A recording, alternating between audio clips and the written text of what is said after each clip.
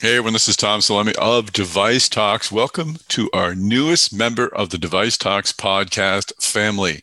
It's called Medtronic Talks. Our constant search to find new ways to bring you insights in the medtech industry led us to the fine folks at Medtronic. They've agreed to make their senior leaders available to us and to you. In each episode, we'll discuss the opportunities and challenges facing one of medtech's clear leaders, so you'll have an inside view on what makes Medtronic go. We'll ask the questions, Medtronic will provide the answers, and our great network of sponsors makes it all possible. So sit back, hop on a treadmill, take the dog for a walk, whatever you do when you listen to a great podcast, and let's listen to how Medtronic is getting the job done. Let's go. Hey everyone, this is Tom Salemi. Welcome to the Medtronic Talks podcast. It's great to have you here. We got to talk about neuromodulation. I love talking about neuromodulation. It's one of my first interests in medtech. I'll get into it in the podcast, but I got to speak with Dave Anderson. Dave is the president of the neuromodulation group at Medtronic. We talked about a lot of their great efforts that are underway. Talked about deep brain stimulation, spinal cord stimulation, care guide, closed loop. We covered a lot of ground, and I'm very, very grateful to Dave for his time. So I'm sure you'll enjoy this conversation and this update on neuromodulation. But first, I'd like to bring in our sponsor, Elkem Silicones. First, I'm going to speak with Michael Goglier. Mike is a healthcare market manager at Elkem. Mike, tell us about Elkem Silicones. Yeah, sure thing. Thanks, Tom. I'm glad to be a part of the Medtronic Talks podcast and happy to be supporting this initiative.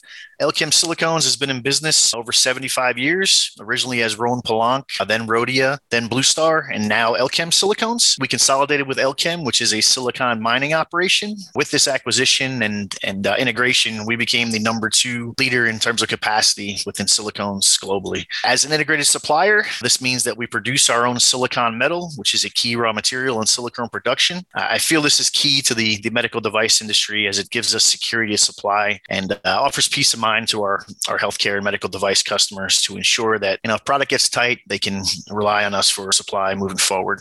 In terms of the products we supply to the medical device market, we have our Silbione product offering, which consists of silicone LSRs, silicone HCRs or high consistency rubber, silicone RTVs, silicone adhesives, as well as fluids and primers and other complementary products to support the medtech and healthcare industry. That's great. We'll learn more about Elkem a little later in the podcast from Mike and one of his colleagues. If you'd like to find out more on the web, go to elkem.com. That's ELKEM.com. Now let's begin our conversation. Well, Dave Anderson, welcome to the podcast. Thanks, Tom. Great to be here. I'm excited to hear about the neuromed business. I'm kind of a neuromed nerd. I've always thought it was one of the cooler sectors in medtech. I've covered NeuroPace, back in the day. I think that was probably the first one. And just the thought that you could do that to the human body and achieve therapeutic results. That's kind of the sci-fi stuff that you hope to get to someday with medtech. So great. I'm looking forward to learning a lot. But first, let's learn a little bit about you. I always like to understand how people found their way into the medtech industry. Well, it's an interesting one because engineering undergrad, and as part of my undergrad, needed to get an internship. And I remember a big decision, which was an internship between a med device company out kind of in the middle of nowhere or a defense company in San Diego on the beach. And as a 20-year-old, that was a tough decision, but I was very motivated by the impact I could make in med device. And so I took that one and never looked back. I've been in med tech ever since. That's amazing. So what was the company? So at the time, it was Advanced Cardiovascular Systems. Today, it's Abbott Vascular, if you're familiar with the history. But Yep, absolutely. So that was Fred Khosravi and the group. That's great.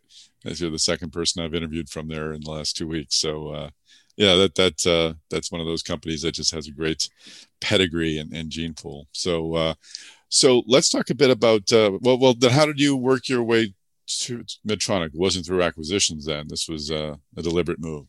Yeah, interesting. Most of my career was competing against Medtronic. And, so at one level, there's admiration. At another level, being the challenger, I wanted to beat Medtronic. Sure. But I always had tremendous respect that, Medtronic made these markets. They did the foundational work. And then as a challenger, you're just always trying to come in and can I do it better? Can I do it faster? Can I come up with improving outcomes somewhere. But I did have a point in my career where there was the opportunity, really the reality of that the role that I would have needed to change. And so that gave me a chance to kind of reset. And Medtronic obviously was top of the list as, hey, mission driven, committed to the diseases that we're in. And you, as you said, somebody who's also a neurotech geek, if you will, there's no better place to be. So have you been in some form of neurotech your entire career? Actually, most of my career was in cardiovascular. So beginning with advanced cardiovascular systems, then I kind of grew up through the arrhythmia management part of the business. I had a role in my career where I had all of our implantable technology at St. Jude Medical, which was both the cardiac rhythm management and the neuromodulation. And so that was really my entry point into neuromodulation. And how I look at it is there's just more problems still to solve and more opportunity and more unmet needs and diseases to treat. So I feel like, look, they're both still great, exciting areas, cardiovascular and neuroscience, but we have more work we can do in neuroscience. Tell me about your operating unit.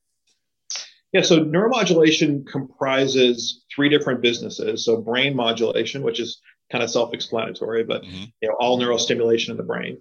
Implantable pain, which includes both spinal cord stimulation today and our drug pump business. But you can think of it as any solution for pain that would be implantable. And interventional pain, which you can think of very simplistically as all of our pain therapies that are not implantable. So that includes things like ablation, kyphoplasty, but procedural intervention. So that's from a business lens. And then from a disease lens, the primary diseases are chronic pain, movement disorders, epilepsy, but we are in the midst of looking at new therapy alternatives as well.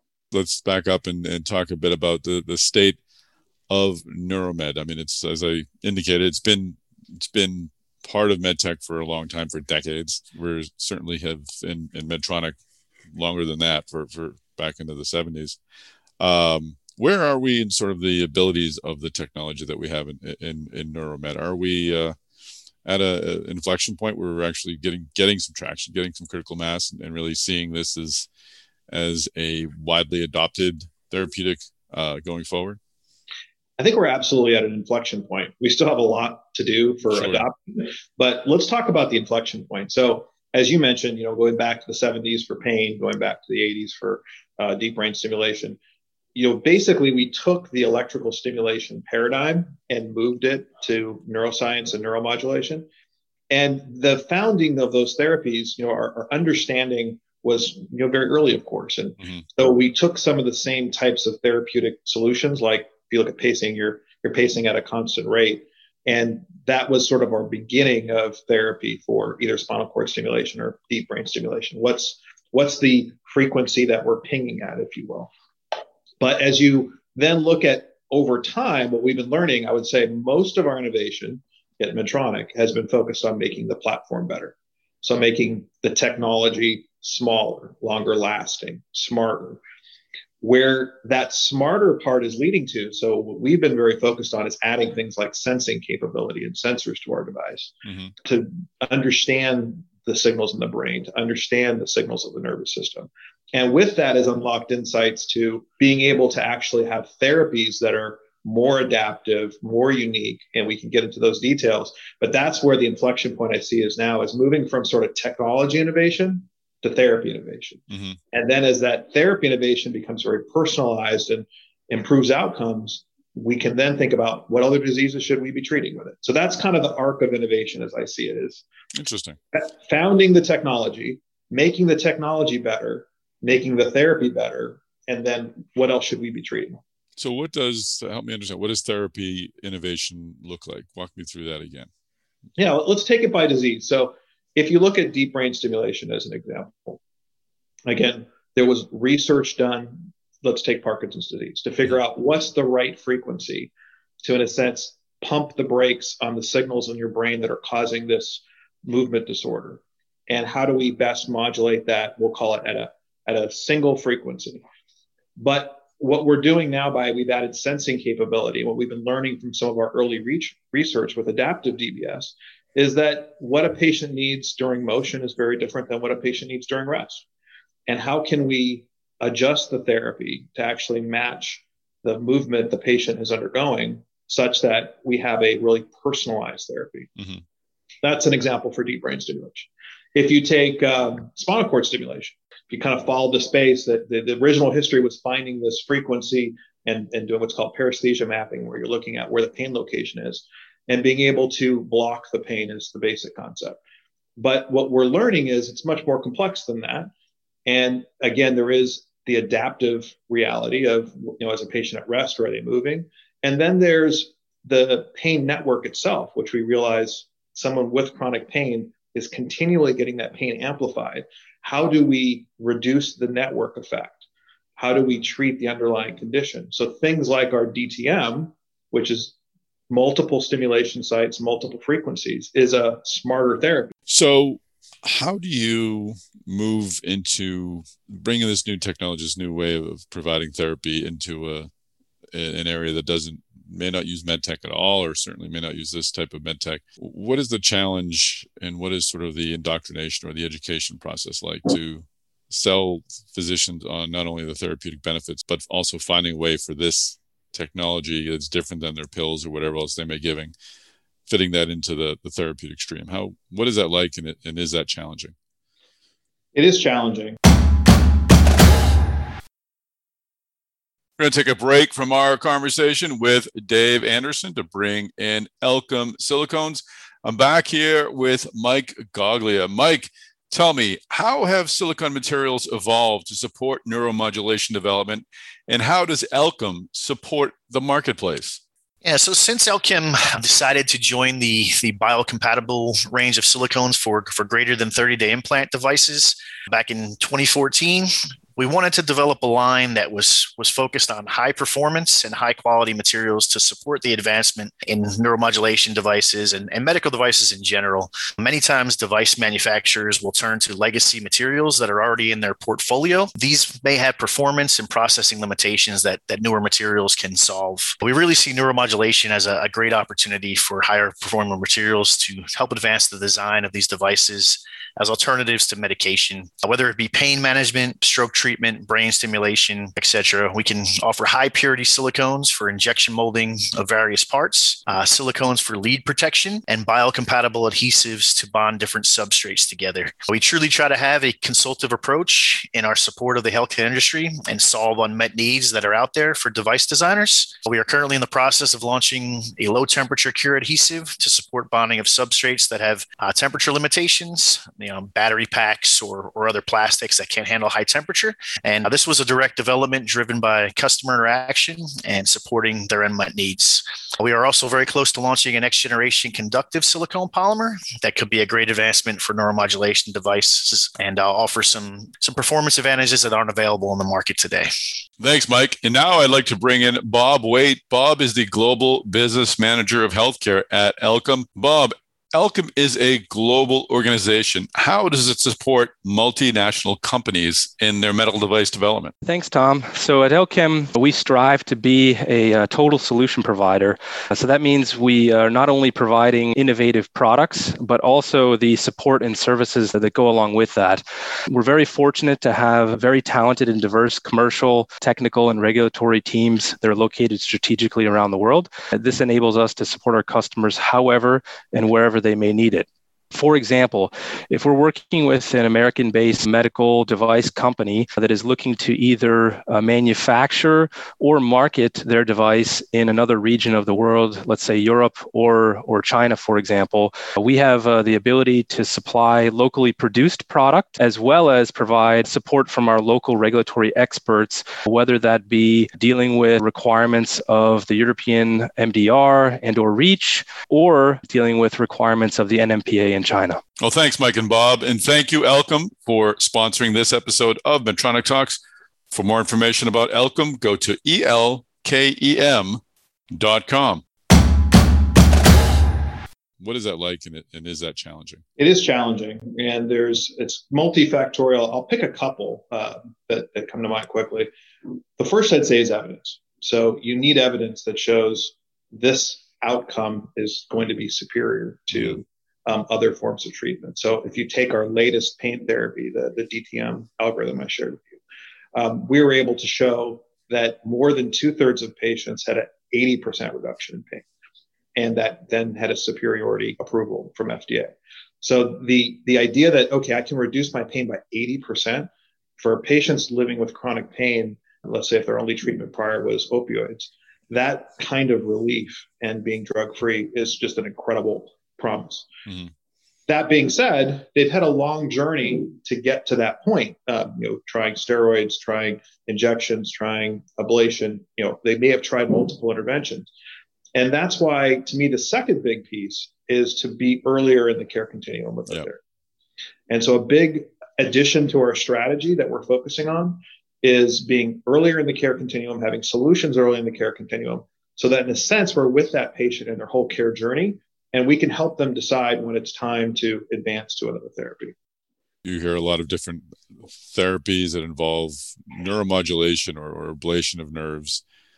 And it's always pitched as sort of for the drug resistant case of this or that. Like this has to be the last gasp or the last attempt to help someone. Are we going to move into a spot where people are going to be given a choice? Like you can have the stimulation therapy or you can take pharmaceuticals. Do you see this industry evolving to that point? The simple answer is yes. It takes a combination of evidence, time, and for therapies to become less and less invasive. And that's another dimension we're working on is, how do we both participate early in the care continuum, but even the devices we have, how do we make them smaller, easier to implant? And so our goal is to absolutely, if we take pain as an example, be the solution partner for patients that can reduce dependency on opioids, for example, as an alternative solution faster. And we think by both having better solutions like the DTM I mentioned, but also earlier solutions, so we're in that care journey with them, that we can help that overall penetration. What is your interaction like with patients? Is it similar to your diabetes business where someone gets one of your pumps and they're sort of connected to someone on your staff who helps them modulate, regulate, keep the thing running? Do you have that sort of ongoing relationship with patients? Is that the model you use? I would say it's sort of in between the diabetes model, which is very patient intensive, and the cardiac rhythm model, which is not that intensive. Right. So we typically are very involved with initial programming, both in deep brain stimulation and in spinal cord stimulation. So we have people working closely with patients to optimize that initial programming. The better we get at both smart systems that adapt and systems where when that initial programming is giving them incredible relief, probably reduces the need to continue to interact frequently. Mm-hmm. But I'd say we have a history of interacting pretty frequently because it did require a technical professional to continually optimize when they're losing the efficacy of their treatment. If you're hiring people, what types of people make a good neuromod team? Well, there's a core that I'll start with that you absolutely have to have, which has a combination of biomedical engineers, electrical engineers, mechanical, software. Mm-hmm. So that core is always true. If the question is more what's emerging as a newer need, exactly. Data science, absolutely. Mm-hmm. As we think about the future of our therapies will be more and more personalized, adaptive. That's a combination of human intelligence and artificial intelligence. And so more of that skill set, which is kind of an interface between data science and biomedical engineering. So that's more where we're seeing a growing need, and we expect that to continue. We'll still have the core that you need because we're a medical device that has all those aspects to it. Let's talk a bit about your pipeline. You've had some recent approvals. The FDA recently approved your SenSight directional lead system for DBS. Start with that. Tell us a bit about what that means for patients and for Medtronic, and then maybe we can go backwards a bit and talk about some other new products you're bringing on the market. Absolutely. So maybe I'll back up one step with that, and that is that our most recent offering before SenSight was what we call Percept, and it's our deep brain stimulator that has sensing capability. And we felt that's the key to really unlocking personalized therapy. So as we developed a directional lead system, and ours is SenSight, competitors also have directional lead systems, but they're not designed to be compatible with sensing. So we knew we had to make a directional lead system that's also sensing enabled, which that's a little bit of a higher bar. Mm-hmm. So as we launch SenSight now, we have the really only sensing enabled system that also has this directional technology, which means it has more electrodes, can can be more precise programming of where you're trying to direct the energy. And we've launched that in Europe recently, and we've just recently received approval in the US. So we're just now launching in the US. So we see it as an exciting, you mentioned, inflection point where now we have sensing capability on the best technology platform that can help understand how we can make these smart algorithms of the future that personalize care. So is this with this count, is it a closed loop system? Is that capable of sensing? It's a great leap there, and that's exactly what we're studying. So we're in a clinical trial for closed loop capability. I can't yet claim it because we have to prove it with evidence, but the research indicates, and that's our intent, is to have a closed loop system. Is having closed loop capabilities is what you need for neuromodulation, really, for these devices really to tend to themselves? It is. And we're doing that first with deep brain stimulation with the Sensite plus Percept. We're doing it next with spinal cord stimulation. So what we call ECAPS, but it's a closed loop system for pain. And as we then do this and can prove that we have really superior outcomes and can adapt to all the patient's needs, our goal then kind of expands to be, again, what new therapy should we be focusing this on? So that's how we see innovation is we've made the technology. Now let's improve the therapy. Let's make it closed loop. And then what should we be treating next? Interesting. So what are some other recent approvals that we should know about and highlight? So another recent one is in the pain side, heard about DTM. We're kind of a year into that now, but we're still just continuing to show outstanding evidence. We had an approval of something called CareGuide Pro, which is a patient app. So I would put that in the category of making our systems easier to use. Mm-hmm. And so by having an app that can help navigate the care journey, and then ultimately that app, patients will feed in information of how their treatment's going. That helps close the loop as well, because you're getting real-time feedback, not just from the device, but from the patient. And then approval that is hot off the press, we just got it an hour before we were talking, is a product called Vansa, which is our recharge-free system. Recharge-free basically is it's a system that enables it to be easier to use for patients that don't want, let's call it the burden or the hassle of charging. The reason why we've been more focused on rechargeable systems up until now is it gives you more options for your therapy. So this idea of therapy innovation, you have more higher energy consumption options when you can recharge the device. To be recharge free, you need to be more efficient in what therapies you use. But we think that's still an important category, one that our technology is not at the same level in the past. And with this approval, we'll have the best technology in the industry on our recharge-free platform. And how long is the life of that battery? Roughly 5 years. It depends on energy usage. So if you use a higher energy therapy, it will be less. If you use a lower energy, it will be more. And what is that after 5 years? How is that? What does replacement look like? Basically, you only need to replace the battery, if you will, meaning it's the device. You already have the electrodes placed. So it's a simpler procedure than the initial implant. Are there other areas where you're seeking non-rechargeable technology to help bolster an existing product line? So I shared a little bit about for our latest approval and launch will be a recharge-free system, but we're also working on a next-gen rechargeable system. Mm-hmm. And that's the one that will have closed-loop therapy for spinal cord stimulation. So next year, you will see from us, or submitting later this year, a product that has closed-loop capability. And not only will it have closed-loop capability, but it combines it with the best algorithms like DTM. If you're following the research out there, there's others that are working on closed loop, but with more antiquated therapy algorithms. We're going to be the only ones having a combination of closed loop and the most efficacious therapies as well. That's great. Well, let's wrap up by looking forward a bit. You alluded at the top of the discussion that you're looking at other therapy areas. I assume you're looking at other technologies. Where is this segment of medtech going? Neuromodulation is fundamentally utilizing the nervous system, treating diseases and restoring back to a normal state. That's the premise. And if you just think of that premise for a moment as an alternative to, let's say, a pharmacological therapy that has a whole body effect, neuromodulation has the potential for precision medicine, for personalized medicine, to really restore your body to the way it was designed. Now, if you think about that for a moment, we have today movement disorders, chronic pain.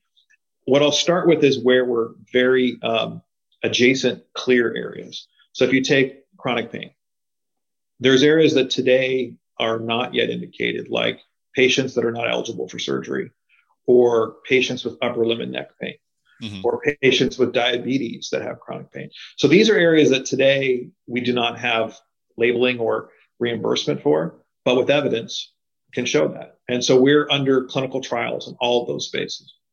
So those would be examples of just really close adjacent spaces. As you think of whole entire disease areas, and you look at other companies that are in neuromodulation, for example, there's many opportunities that I won't yet share specifically because of confidentiality, but think of like inflammatory diseases, for example. And there's companies treating that with neuromodulation. It's using the nervous system to reduce the inflammatory response. Or if you think of, we're treating pain in diabetes patients, can we treat the underlying condition of diabetes? Can we improve glycemic control? Can we improve circulation?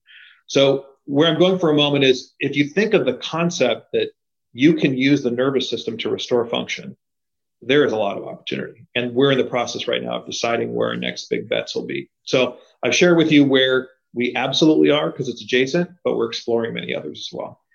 And what could that exploration lead to? Are you primarily looking to develop new technologies in-house, or are you looking externally at the many startups? And I guess we could use can we use a bioelectronic medicine term? We haven't really exactly the right term. Yeah. How do you differentiate between that and like traditional neuromed? Is it just a matter of having a new label, or is there a distinction? So the broadening the term to bioelectronic medicine helps those that are, let's say, coming more from a typical pharma disease background. Right. Think of it as this is actually trying to achieve the same effect, but it's using it electrically through the nervous system rather than chemically through a pharmacologic. So I think it's the simple answer is, for those in the space, you could use them interchangeably. But when people think of neuromodulation, they think of it more of its history of, for Parkinson's and for pain, rather than thinking, no, that's just the beginnings of really a different way of treating disease. The other part of your question was about in-house versus acquisition. The simple answer is both. And, we both build and buy. In particular, when we look at it outside, we're looking for those that have, let's say, either advanced a clinical research area that we have not yet studied, or perhaps they have a technology like a miniaturization technology or something that we do not yet have. And then what we'll tend to do is acquire that, but then improve it. So we have a lot of capabilities too. We have, for example, we think the best microelectronics capabilities, the best battery capabilities. So that's the buy mindset, is where either it's a disease state we're not yet focused on, or it's a technology we don't yet have. But then there's absolutely, we're building too. And so as we assess these new therapies, we'll be doing both.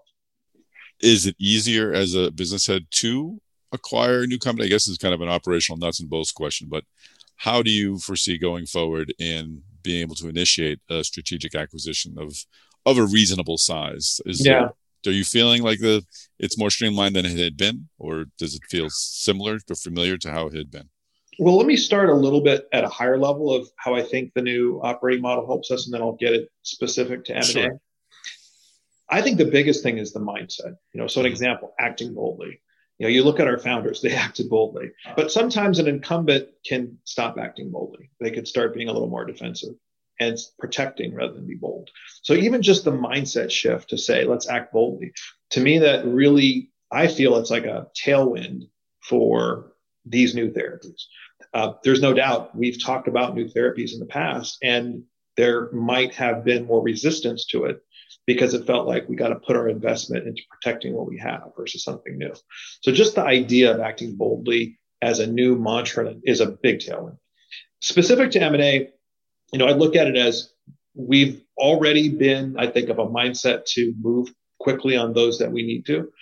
And so I feel like that should be at least as good. It may actually offer advantages too, being in a structure where we're intentionally being bold and we're intentionally empowering businesses to take on these new opportunities. So I think it can only help. But I think on the M&A side, I've never felt held back in the past. I think the biggest shift is this mindset shift. Excellent. All right. Well, it's exciting stuff. You've got a lot of great news. Thanks for breaking the Vanta news on the podcast. Although, like you said, I'm sure by the time this comes out, it will have already been broken, but still, it's nice to get that thrill. And thanks for joining us on the podcast. Thank you, Tom. I really enjoyed it. Well, that is a wrap. Thanks for joining us on this episode of the Medtronic Talks podcast. Once again, my name is Tom Salemi. I'm editorial director at Device Talks. Device Talks is the producer of the Medtronic Talks podcast and another podcast called Device Talks Weekly. You can go to devicetalks.com. You can check out our podcast, Device Talks Weekly. You can check out past episodes of the Medtronic Talks podcast. You can also learn about our other many great products, including our 2002 schedule of in-person Device Talks meetings. We'd love to see you there as well. So once again, thank you for joining us on the Medtronic Talks podcast. Thanks to Medtronic for working with us to make this happen. And of course, thanks to our sponsor, Elkem Silicons, for making it all possible. Tune in next time. We'll have another great episode of the Medtronic Talks podcast waiting for you.